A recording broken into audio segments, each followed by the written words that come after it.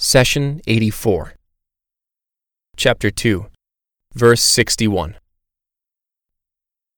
Remember when you said, "Moses, we cannot bear to eat only one kind of food, so pray to your Lord to bring out for us some of the earth's produce, its herbs and cucumbers, its garlic, lentils, and onions."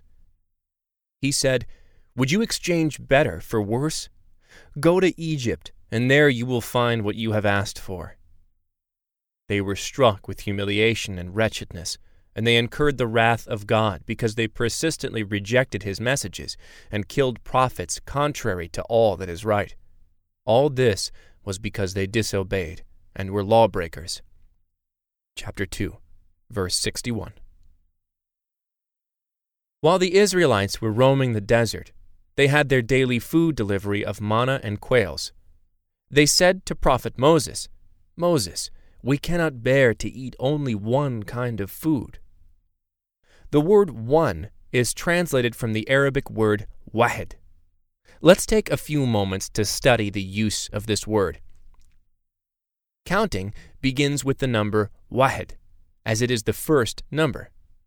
When you refer to an individual as wahid, it usually means that he or she is alone and does not indicate oneness or uniqueness. When, on the other hand, we say that Allah is wahid, or God is one, it indicates that there is nothing similar to him. While the word wahid means singularity, it does not mean unity or indivisibility.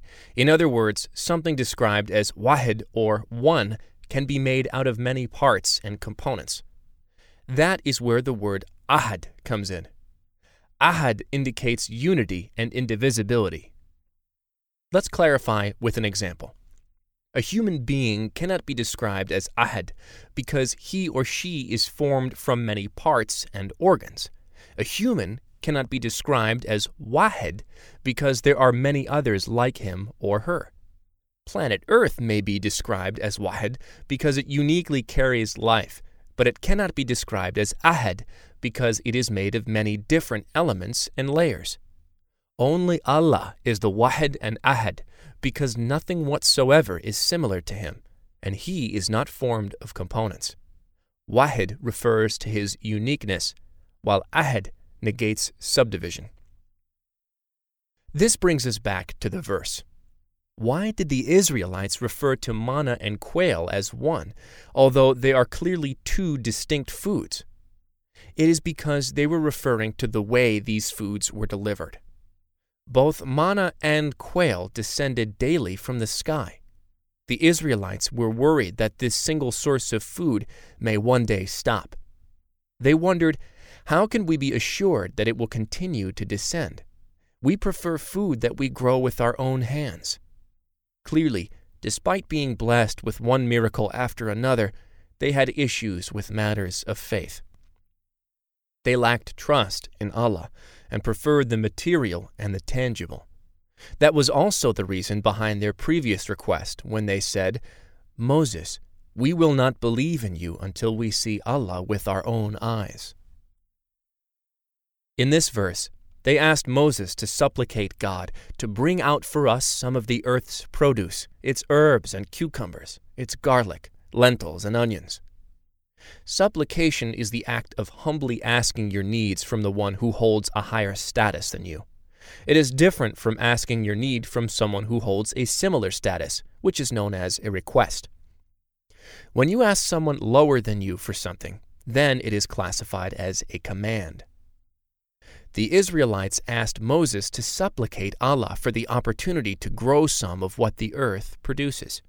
They were specific in the types of foods they wanted: green herbs, cucumbers, garlic, lentils, and onions. These foods were what the children of Israel used to eat in Egypt when most of them worked as servants and day laborers under Pharaoh's rule. It appears that they had grown accustomed to living and eating as servants. God wanted to elevate the status of the children of Israel, and thus he sent them daily manna and quails, the foods of the upper classes. But they preferred the common laborers' food, such as lettuce, radishes, leeks, and so on. Thus, before granting their wish, Allah asked them, "Would you exchange better for worse?" Meaning, are you turning down manna and quail and asking for inferior foods such as onions and lentils? Keep in mind that inferior does not mean awful or disgraceful. Everything the earth produces is a bounty and a blessing from Allah. Inferior here is referring to the source of the food. Manna and quails were created and delivered by God's direct command, be. It was a miracle far superior to the vegetables that had to be grown by means of agriculture. The blessing created through God's direct command is pure and does not involve any work or effort. Growing vegetables requires plowing, sowing, watering, and so on. God says, comparing the two, "And do not gaze longingly at what we have given some of them to enjoy, the flower of this present life. We test them through this, but the provision of your Lord is better and more lasting." Chapter 20, verse 131. Allah is describing the provision of this world as a test, and the provision of the hereafter as something far better. In this world, you have to work hard to attain sustenance and material goods. Moreover, you have to restrain yourself from the temptation of earning easy living by dishonest means. In the race of life, many people rush to accumulate wealth unlawfully. Contrast that with provisions of the hereafter, which God describes as far superior, because they are made by Him and provided in abundance for eternity. This brings us back to the verse. God is asking the Israelites, would you exchange manna and quail, a provision directly provided by Allah similar to that of the hereafter, with something lesser that you have to work for? The answer came from God. Go to Egypt, and there you will find what you have asked for. It is perhaps worth noting that the Arabic word for Egypt that is mentioned throughout the Quran is Misr, which is the same word we use to this day. However, in this verse, God uses the word Misran with an added tone at the end.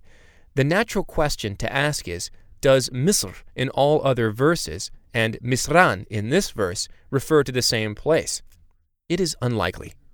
Misr surely refers to the country of Egypt, and because it is a name of a country, cannot be altered linguistically. Misran, on the other hand, can be used to refer to any place that has proper rule and government. The messenger said, "My Lord, my people treat this Quran as something to be ignored." Chapter 25, verse 30. Do not abandon God's book. Please take a moment to subscribe and to share with your family and friends. Visit us at www.qurangarden.com.